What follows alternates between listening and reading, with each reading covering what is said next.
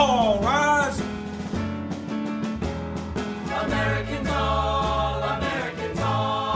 Historically and today, our country has been overrun by those with money and power, giving little voice to the everyday American. We're here to change that. Welcome to All Rise, the Libertarian Way with retired Judge Jim Gray. Each week, our program addresses the problems we are facing in our country, as well as thought-provoking and effective libertarian solutions. This could change the way you see opportunities in your life and your children's lives as well.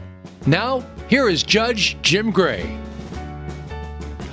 Hello and welcome wherever you are in our great country or around the world. This is Judge Jim Gray on the Voice America Variety Channel, and I'm always happy, even excited to be with you for another edition of our All Rise, the Libertarian Way with Judge Jim Gray. And as you will discover by spending this hour with us each Friday morning, as you heard, starts 10 o'clock Eastern or 7 o'clock Pacific, or it's stored hereafter, we will be taking on issues of our day, things that will make our world a better place, and will adopt libertarian values, which are certainly financial responsibility of our actions, and that's kind of what we're getting into today. We're going to be talking about dispute resolution. Talk about all kinds of different approaches, try to mentor our youth to they also try to resolve disputes amongst them. And there's some tips, some excitement that we can do. We'll get into in this program, both today and in future times, kind of an in-depth analysis showing how we can apply those approaches so that we can all rise together. Frequently, that will be at the expense of many powerful and established special interests. Today, our special guest is Judge Frank Firmat. That's F-I-R-M-A-T. He is a wonderful man, experienced, my friend. He's been my colleague for a long time on the bench here in Orange County Superior Court in California, and is now doing private judging, private resolution. For me, judging was a calling. You know, it enables us to do the right thing for the right reason pretty much every time. And what a wonderful opportunity to be in. Also, I found fairly quickly that judges are almost the ultimate social workers in our society. On all calendars, maybe except civil, but we can help people resolve their disputes. And if you get into this, words mean something. Distinction between words means something. And we think in words, so if you do not understand the distinction between two separate words, for example, you'd understand the concept. As the flaming example there, it's my understanding that there are more dialects in the world's languages that do not draw the distinction between the word enemy and the word stranger. Well, pencil that out. If I were to somehow stumble out of the wilderness and into your small town and you did not understand that distinction, automatically I'd be your enemy. And imagine how much needless violence has occurred in the world because of that problem, or certainly some lost opportunities. So drawing distinction between words is important. Get into others, the difference between solve and resolve. And I tell people in the legal profession or elsewhere, or even in my mediations, which is trying to resolve people's disputes, there's no solution for most human disputes, most human problems. As an example, and I mentioned this on an earlier broadcast, if someone were to go through a red light and run into your car and break your leg, the solution would be not to have had your leg broken, not to have gone through the discomfort, the pain, the lost opportunities. We can't do that. All we can do is resolve that case, which basically means we'll pick you up, dust you off, aim you in the right direction, probably have some form of adjustment monetarily, and get on with your life. Well, that's what we can do in trying to resolve disputes. And I know that Judge Firmat's going to have his own examples, but I look back over my career, and probably the most gratifying thing that I ever did on the bench was I was able to help resolve the first Catholic priest child sexual molestation case in the country. And we were able to do that by getting the parties, and they were all Catholic, both the plaintiff as well as his attorneys, and the Catholic Church had a bishop there, and their attorneys were all Catholic. And I had the plaintiff go into my jury room and said, look, what can we do to change this system in the Catholic Church to try to keep this from happening again or to minimize substantially how that would go? So they did. They went into the jury room, and about an hour later, they came back, and they had 10 suggestions.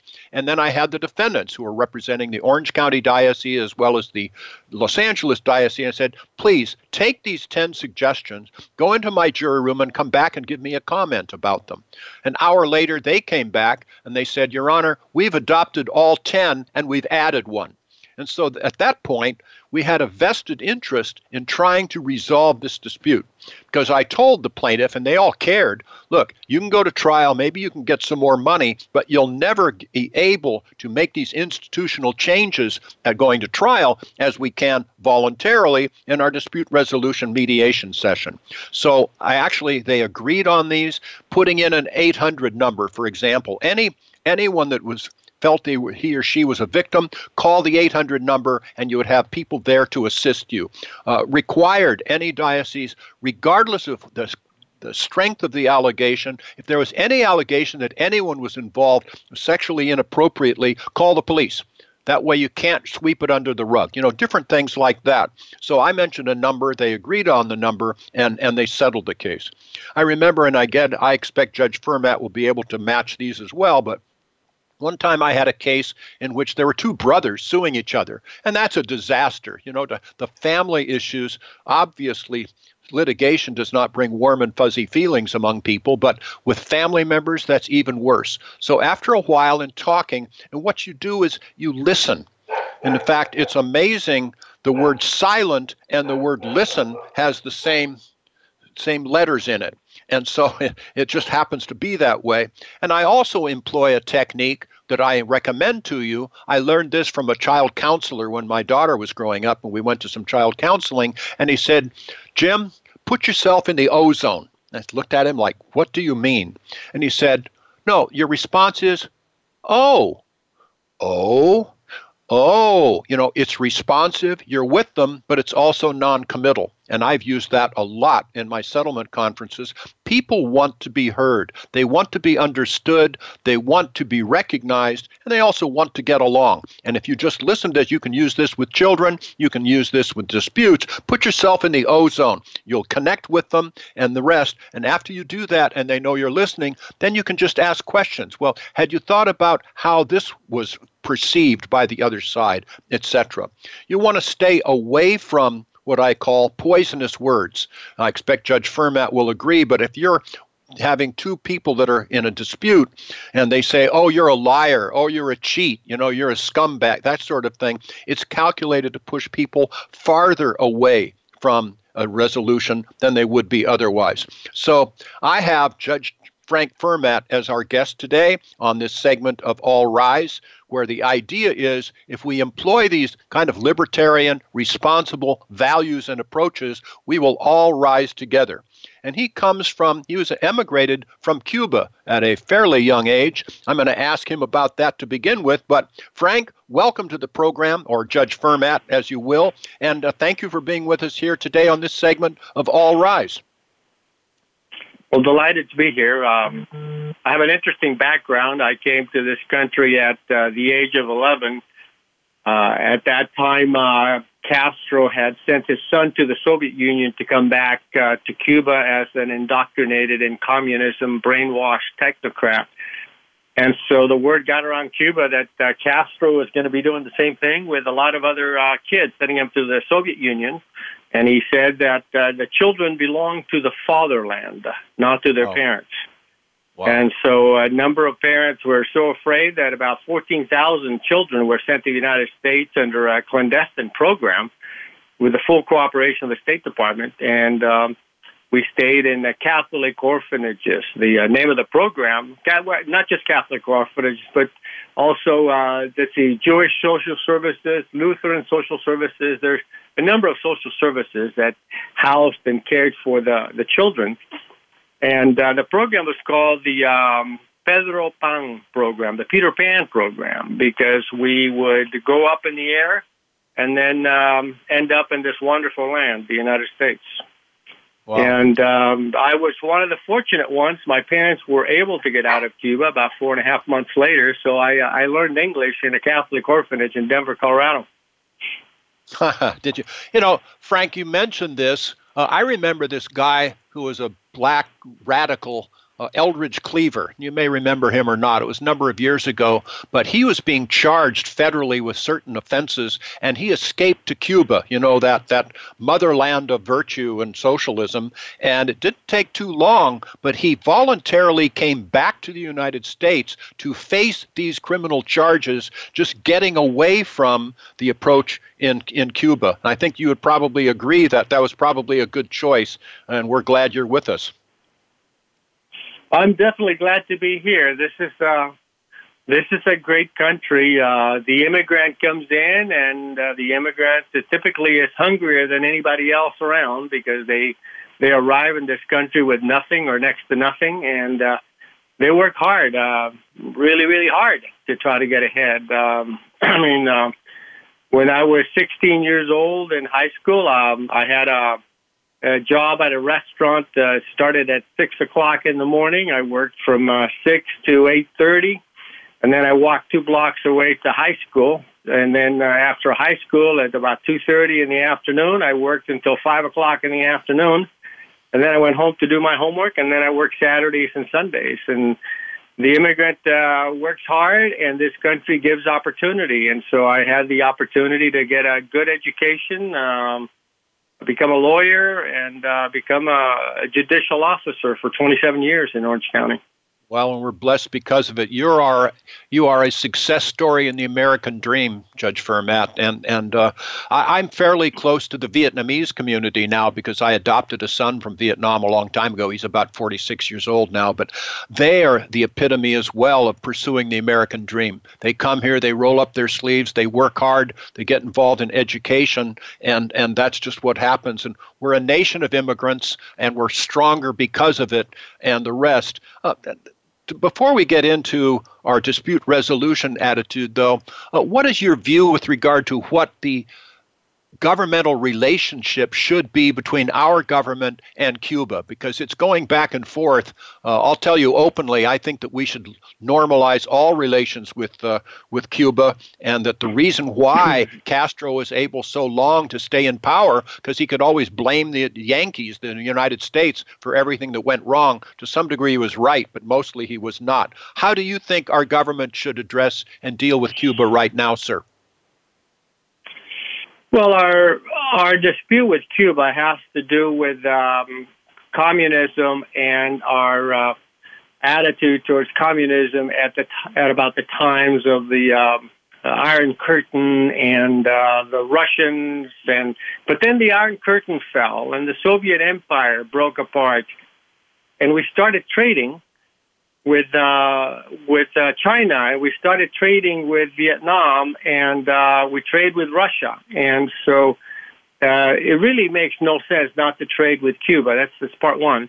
Part two is the way to get Cuba to change is for them to get to know us and who we are. It's really easy for Castro to say that we are the foreign devils, and but then once they meet the American tourists, once they sample the iPhones, they realize that there are things in our culture that they want, especially things like freedom and information and free speech. And once they taste those things, they will want change. And I think that the best way to bring change in Cuba is not by building up walls, but rather by building bridges.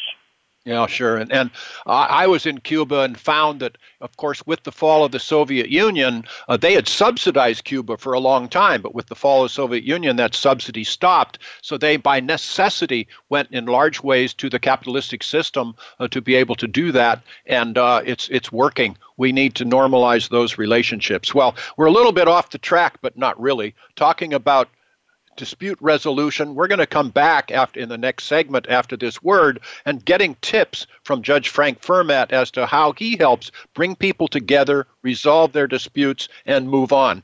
There's a lot to talk about. It's a gratifying experience, and we'll also talk about how we can mentor our young people, high school, junior high school kids, even to adopt some of these approaches. I'm anxious to hear what Frank does because I know he's successful at it. It's a gratifying thing to do, and we'll hear about that and unleash the secrets after we come back after this message.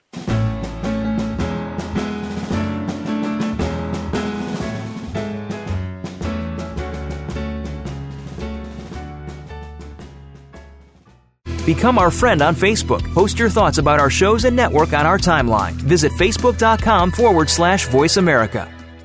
The Libertarian Party is the third largest political party in the United States, and it's more successful than ever. We don't just talk the talk of individual liberty and free markets. We also walk the walk. Libertarian Party candidates are getting elected to office across the United States, and we are making a difference. The Libertarian Party is also the only third party that routinely has ballot access in every state. Our achievements and influence grow every year, and you can be part of that success. You can register as a Libertarian Party voter in your state to help us achieve easier ballot access. You can also visit lp.org today to become a member of the Libertarian Party, no matter which party you register with. Join the Libertarian Party today at lp.org. Together, we can move mountains. Have you friended us on Facebook yet? Why not? Just go to facebook.com/Voice America or search for the keywords Voice America. Once you are part of our Facebook network, you'll receive daily messages about what's happening with our shows, this week's featured guests, and new happenings at the Voice America Talk Radio Network. And you can add your voice to the always active discussions on our timeline. Just go to facebook.com/Voice America or search for Voice America.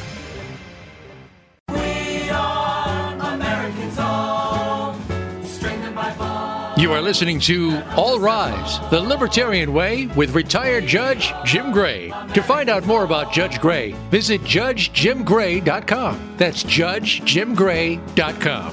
Now, back to All Rise.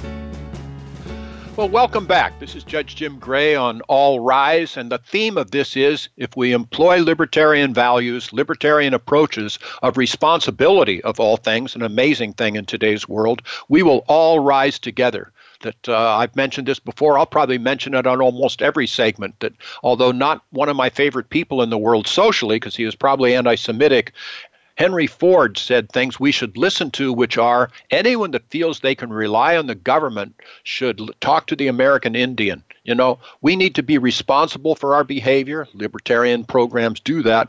Enforce our contracts, enforce our rules, and keep people from hitting each other and taking our stuff. And so if that happens, the best thing we can do is help people resolve their disputes as promptly as possible. Yeah, it's a lot better not to get into the problems, but if they are, help them resolve them. So I am now in the private judging business, although I tried to settle my own cases when I was on the bench for 25 years as well. But I found that, you know, when you bring people together, set them down, usually apart from each other. I don't bring the folks in together unless there's a really good reason to, and then just explain to them. Again, we talked about resolution instead of solution, and that helps. Also tell them that, look, what actually happened in your case is irrelevant. Doesn't make any difference at all. They look at me like, what are you talking about? Then you tell them further, the only thing that matters is what can be proved to have happened, and that's not necessarily the same thing. That if you have people that are in a dispute, I can tell you there's probably a lot of oral communications. And I can tell you exactly what you said and the tone of voice you used and who was present and what the your opposing party said, and that's whatever the jury says you said. And whether that's actually true or not, of course, is irrelevant, but it's the only way we can do business. So that helps people, in effect, take a more intentional view toward their situation. You know, also, and people should be able to do this a lot, it's my position as a mediator or even as your attorney to try to help you make a business decision.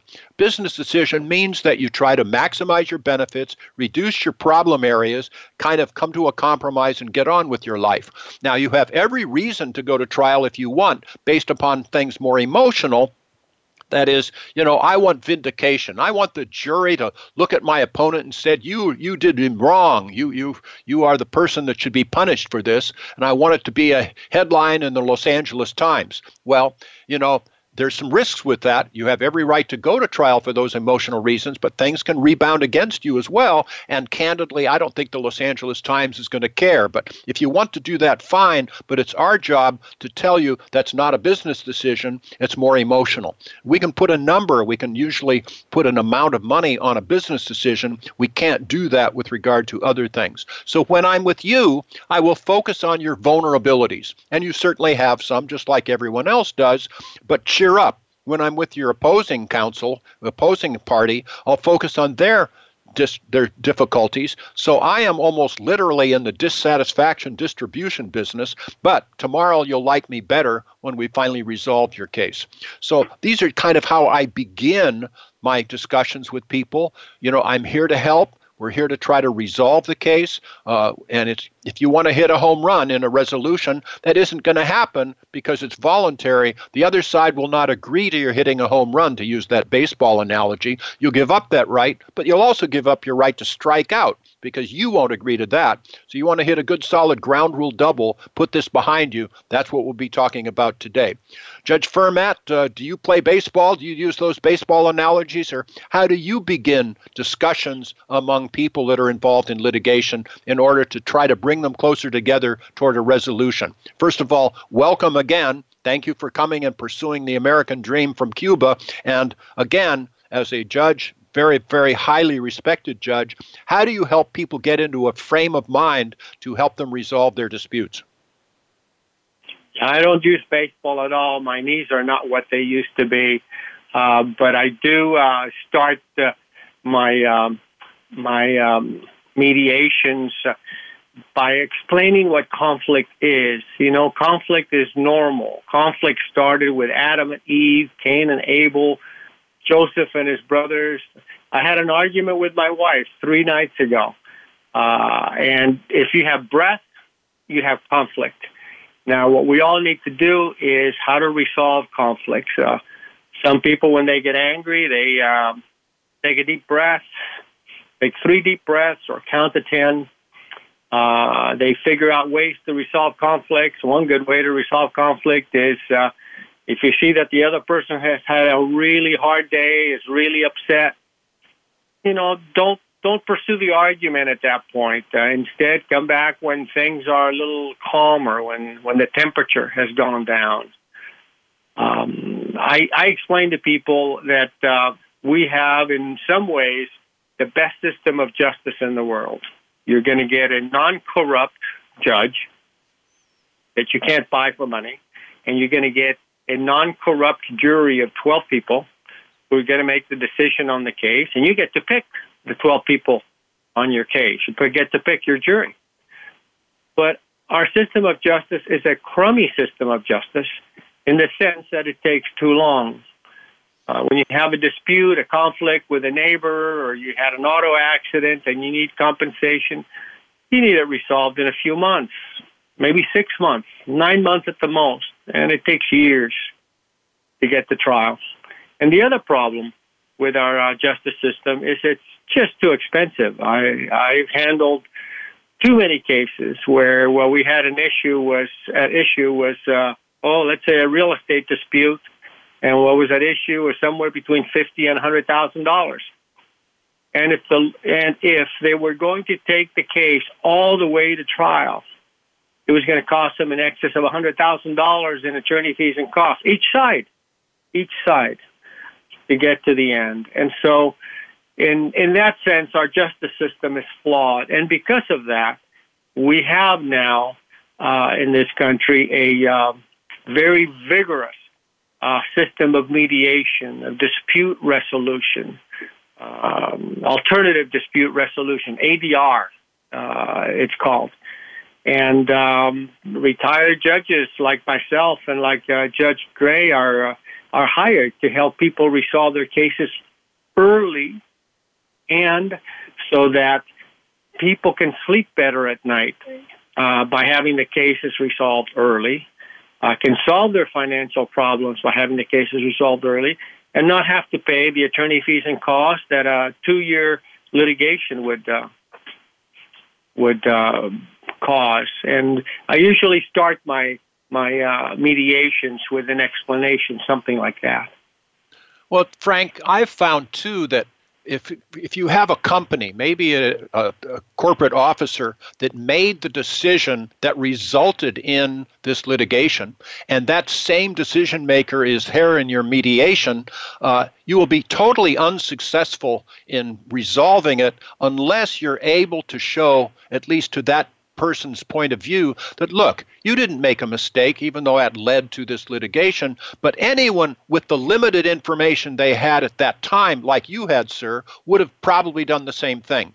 But if you can't get them that out, that psychological, oh, it wasn't my fault, what's going to happen is, oh, I'm going to take this to trial that I'm never going to admit that it was my fault. And then if you lose the case, you can always blame that stupid judge or the stupid jury or even your own stupid attorney. It's never my fault. But if you can give them that psychological out, then you will have a good chance of resolving it. If you don't have a chance. Have you found that to be true too?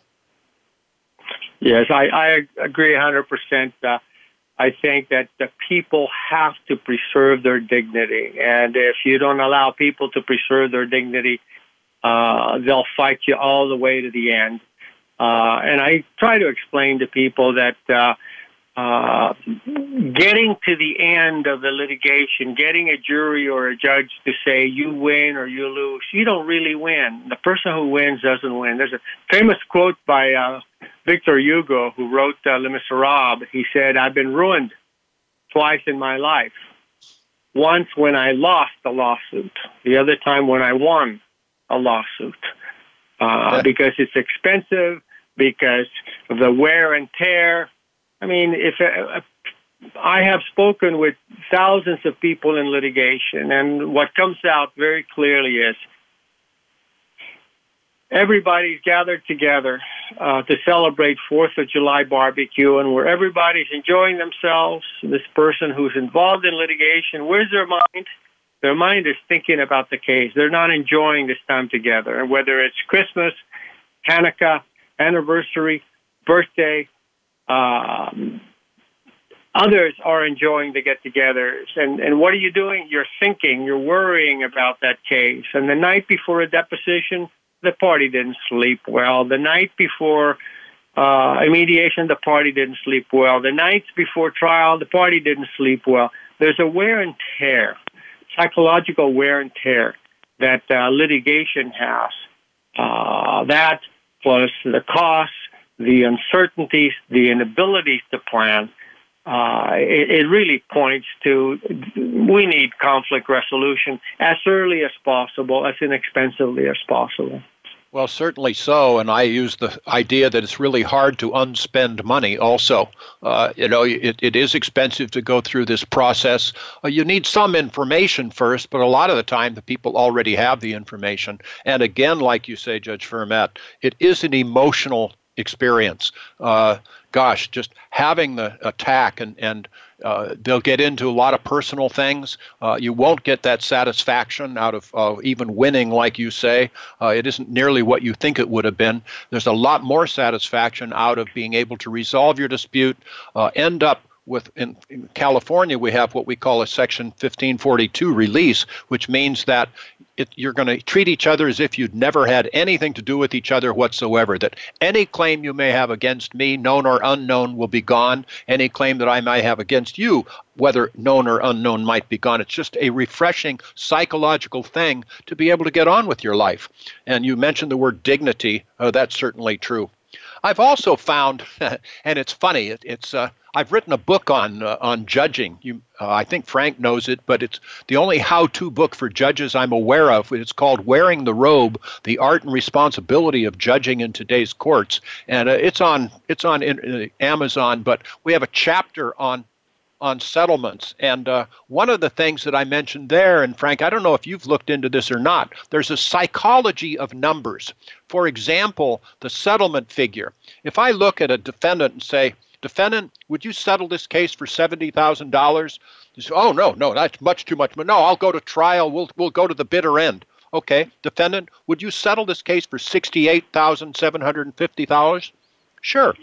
$68,750 sounds so much less egregious than $70,000.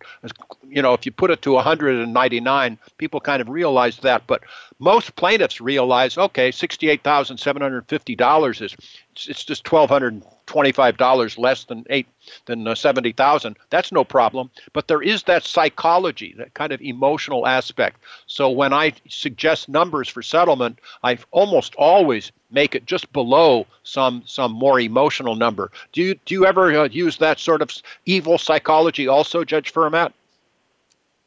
Well, I wouldn't call it evil psychology. I think we learned it from the grocery stores and the retail stores. Things sell for better for $9.99 rather than $10, for $19.99 rather than $10. And when they try to sell you a car, they'll try to sell you a car for $23,999, not for $24,000. So we're just doing what everybody else is doing because it simply makes sense. It seems better. It looks better. The half-full glass looks better than the half-empty glass. It's hard to believe that psychology makes a difference in this world, but you're certainly right. And to let people know, I will have family disputes, and I'll say, money is secondary, but the disruption of the family members, that's important stuff. And it's my goal to hope that you will spend Thanksgiving dinner together next Thanksgiving. We may make it, we may not, but if we can resolve this lawsuit within 15% of fair, and that's something I use with some frequency, within 15% of fair, we will have done everyone a service. I also felt, Frank, when I was back in the dark ages practicing law, that I know that there was an area, a zone of settlement. And I would always try, of course, to settle the case in the area most favorable within that zone to my client. But one thing I used, and I haven't heard too many people use, but I used it, I think, effectively, was if I would be talking with the other attorney and his or her client, I would first thing go through the deficiencies, the defects, the problem areas that my client had. We have this problem, and we have that difficulty, and that witness may be a little bit shaky, and the rest. And that would give me a fair amount of credibility when I would then talk with them and outline their problems. But and so they could start looking at this from a realistic standpoint. You need to have that credibility as a mediator and also as opposing counsel. You use something of that nature? Yeah, it's always the most important item for any conflict resolution to have credibility with the other side. And if you lack credibility with the other side, then the case is really not going to resolve. And that applies to the lawyers, and it also applies to the mediator. And as a mediator, I always want to communicate to the parties that I am trying to help them disengage from an unpleasant experience in their lives. The person who filed the lawsuit, the plaintiff, files it because he or she feels that they've been hurt, damaged by the other person. The defendant who's being sued, now he or she is having to spend money on attorney fees, and they might think they did something wrong, but not that wrong, or they think that they did nothing wrong. So neither side of them wants to be involved in the litigation, and they really both want to disengage, if they can disengage, in a way that seems reasonable with dignity to both of them. And so our job as mediators is to help find that spot that they can disengage with dignity. And I also point out to them, the don't go all the way to the end, all the way to trial and seek justice, because justice is harsh. We don't know what kind of jurors we're going to get. Sometimes we find a very conservative group of jurors who think that, this plaintiff is asking for too much money, he's a whiner, everybody should be responsible for their own things, and then they give them either no money or a very stingy award. And we've all seen that happen. We've all seen that happen. We're gonna come back after this segment, Frank, and discuss mentoring of our children and how we can use these principles to help our young people take command of their lives. But right now we're gonna go and hear a couple of really good words. We'll come back in just a few minutes. We'll talk to you then.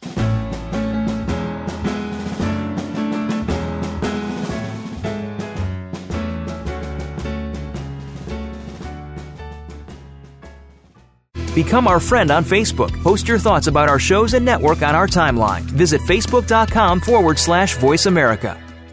The Libertarian Party is the third largest political party in the United States, and it's more successful than ever. We don't just talk the talk of individual liberty and free markets. We also walk the walk. Libertarian Party candidates are getting elected to office across the United States, and we are making a difference. The Libertarian Party is also the only third party that routinely has ballot access in every state. Our achievements and influence grow every year, and you can be part of that success. You can register as a Libertarian Party voter in your state to help us achieve easier ballot access. You can also visit lp.org today to become a member of the Libertarian Party, no matter which party you register with. Join the Libertarian Party today at lp.org. Together, we can move mountains. Have you friended us on Facebook yet? Why not? Just go to facebook.com/Voice America or search for the keywords Voice America. Once you are part of our Facebook network, you'll receive daily messages about what's happening with our shows, this week's featured guests, and new happenings at the Voice America Talk Radio Network. And you can add your voice to the always active discussions on our timeline. Just go to facebook.com/Voice America or search for Voice America.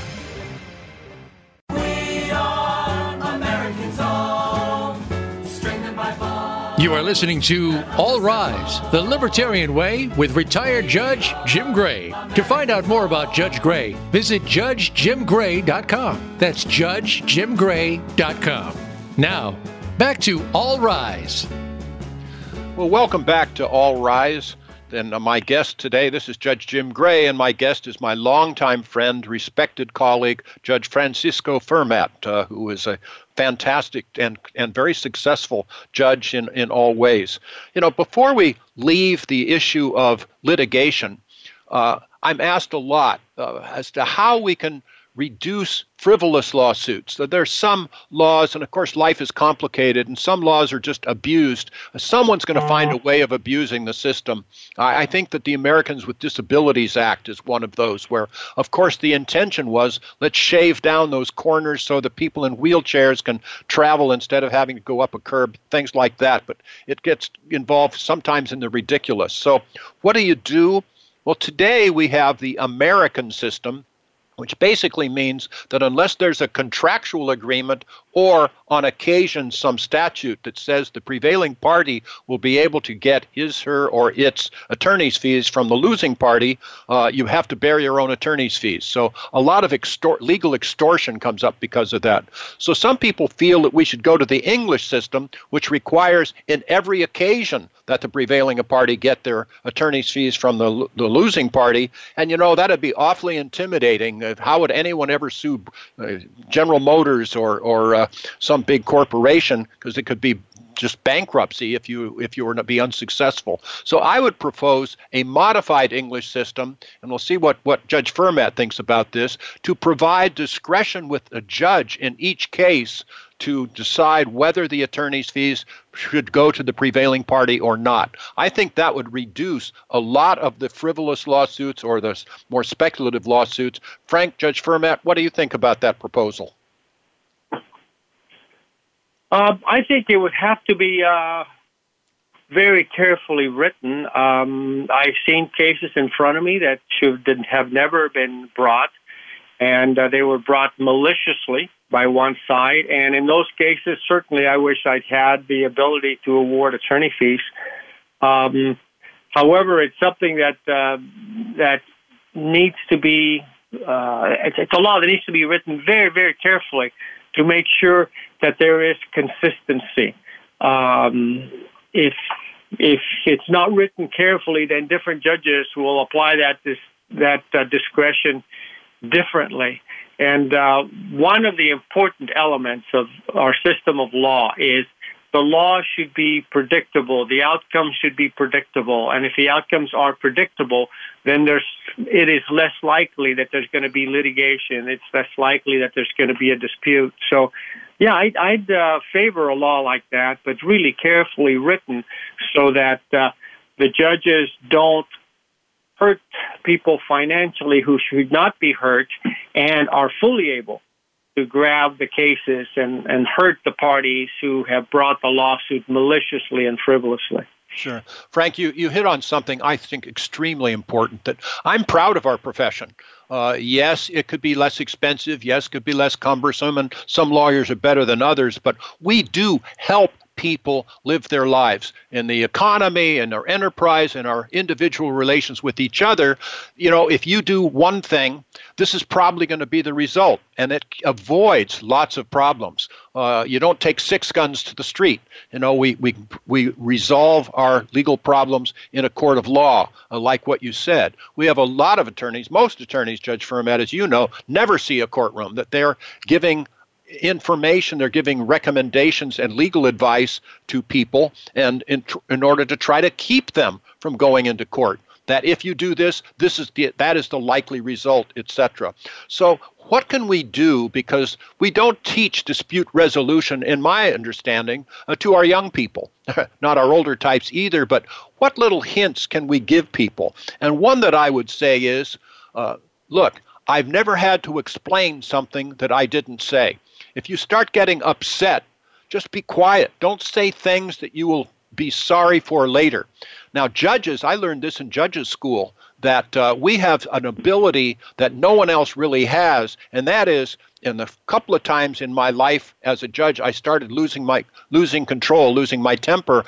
I could say, okay, we're in recess, and walk off the bench.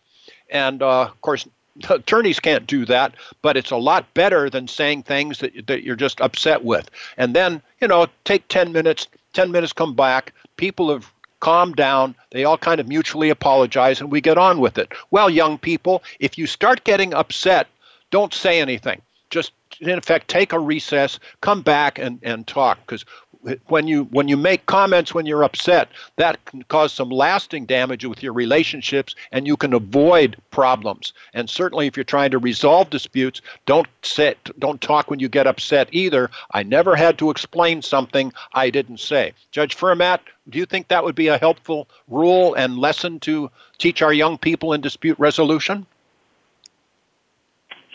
Oh, I agree 100%. As a matter of fact, I had a plaque right next to the door of my chambers, just as I was leaving my chambers to go into the courtroom, and I looked at it every day before I went to the courtroom, and the plaque said, "A closed mouth gathers no foot."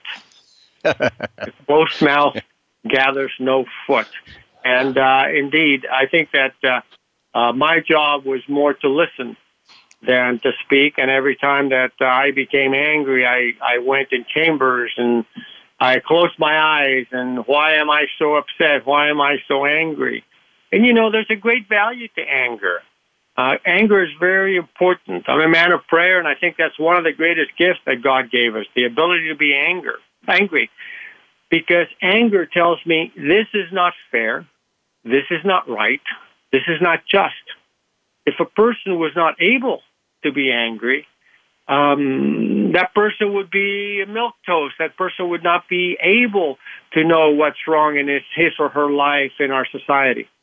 The mistake is when we let the anger become rage and then become a homicidal rage or a violent rage. And so anger teaches us, but anger should not control us. And so there are some people who whose personality runs hot and some people whose personality runs cool. Those people whose personality runs hot, they need to learn techniques. Do you count to 10? One that I have found is very, very useful is you put your one hand at your belly and you take 10 deep breaths. And when you do that, the temperature goes down by a whole lot, and your ability to think clearly goes up by a whole lot. Well, hear ye. That's a phrase I love and don't use very often. But to our listeners, I think we heard 3 just timeless examples of good advice. And one is, Judge Fermat is correct, certainly. Anger is appropriate sometimes. In fact, I've heard the saying that if you don't get angry, you probably don't have a moral compass, that there's some things that deserve righteous indignation. But don't let that anger turn destructive into rage. And again, what was that plaque again? An open mouth gathers no foot. That was the second bit of wisdom. You're certainly right. That's certainly right. And, we need to adopt those. It is appropriate to teach our children to be quiet when they're fuming. How do you do that? I've never heard this one before, but the third bit of wisdom, put your hand on your stomach and breathe 10 times. I've heard count to 5 or maybe count to 10, but breathing is a really good idea in that regard. So I'm glad that, Frank, you're on our show, if only for those 3 words of advice. That's just great. Another, and I'm proud to say that our son, age of 28, just got married about a month ago, and so he's on a journey. And what a wonderful thing marriage is, and it's a partnership, and it's a bonding, it's lots of things. But one piece of advice that I gave to them and would give to any newly married people, never go to sleep upset with your spouse. Don't go to sleep being mad. At the appropriate time, not when you're still angry, but at the appropriate time, talk about it. Pillow talk is a good thing. Always, of course, never put your marriage at risk. Never say, threaten to do away with the marriage. You're there, you're human, you're going to have problems. Sometimes you snore. That sort of thing.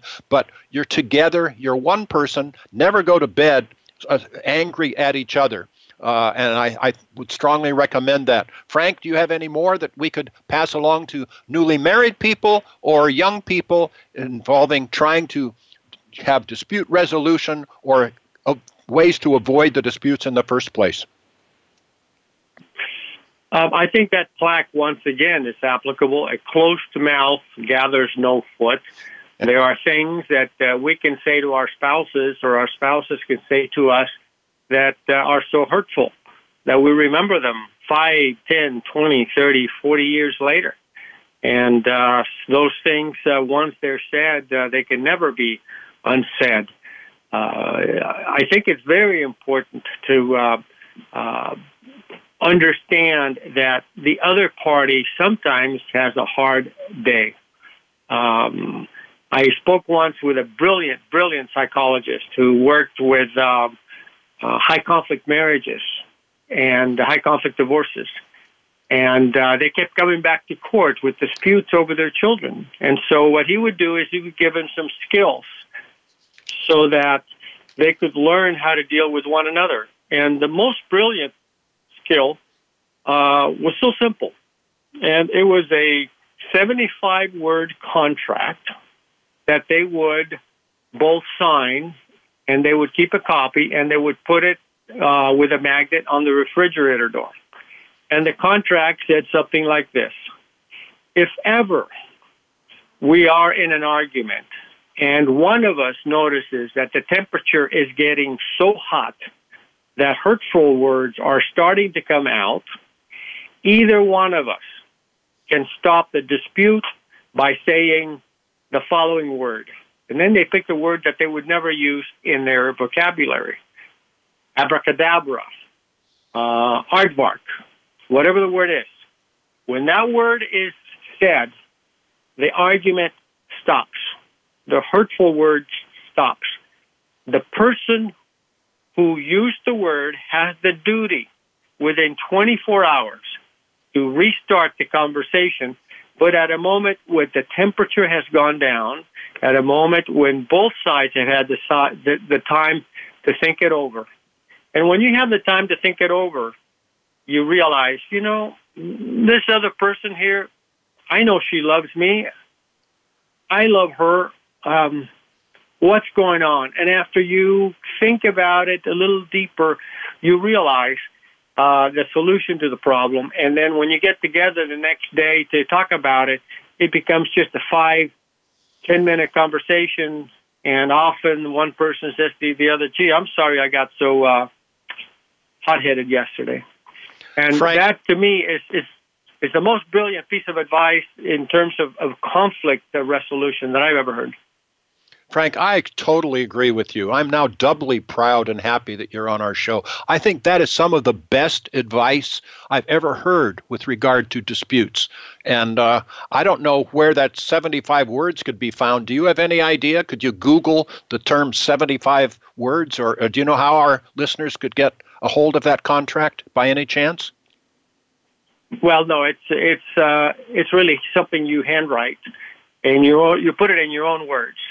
And Okay. it basically says, if we ever get into a conversation that the temperature gets so high, we get so angry, our tempers start to flare, either one can stop the conversation by saying the following words. Whoever says it has to reinitiate the conversation within 24 hours. And it's 75 words, but put it in your own words, with the magic word that ends the conversation there. And obviously, both of you have to honor that. If what the other person says, aardvark, at that point, the conversation stops. And both of you cool off for 24 hours and think about it. Judge Frank Fermat, thank you for sharing this wisdom with us. You're, again, a very strong, caring, respected man of integrity. Thanks for sharing those. To come back just on the wisdom that we have heard. Anger is normal. Don't let it turn into rage. Put your hand on your stomach and breathe 10 times, and things will change. Your plaque, my goodness, again, an open mouth gathers no foot. Love it. So this is what we're trying to do here on All Rise, the Libertarian Way with Judge Gray. Is this libertarian? Yes, it is. This is something where we don't use government, we use education, we use caring for each other, dealing not only with our family members, but with our members of society, with our spouses, with other countries. You deal with respect, they will treat you the same way. People want to get along, but it's when they feel that they're threatened or involved, people are involved in fear-mongering, which we say all over the place. Fear-mongering is going to bring people apart, and some of our so-called leaders trade on that. So there you have it. Again, yes, life is complicated, but it can be made more straightforward and understandable and productive using these libertarian approaches for the benefit of us all. That's where we are. We are all Americans. Some have come from Cuba, some have come from Nepal, but we're open to free, full, and honest discussions, pulling together for the common good. And when we do this, again, the spirit is we will all rise together. So I'll talk to you soon. Thanks, Judge Fermat, for being with us. Thank you for sharing your wisdom and your beneficial thoughts. This is another exciting time. Tune in next Friday on All Rise, the Libertarian Way with Judge Jim Gray. We'll have another exciting guest. In the meantime, life is good. Talk to you then.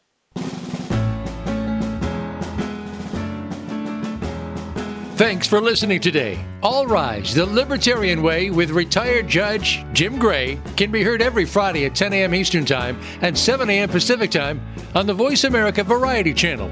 We know you'll want to join us again next week, and tell your friends that help is on the way. Strengthened by bonds that help us stand tall.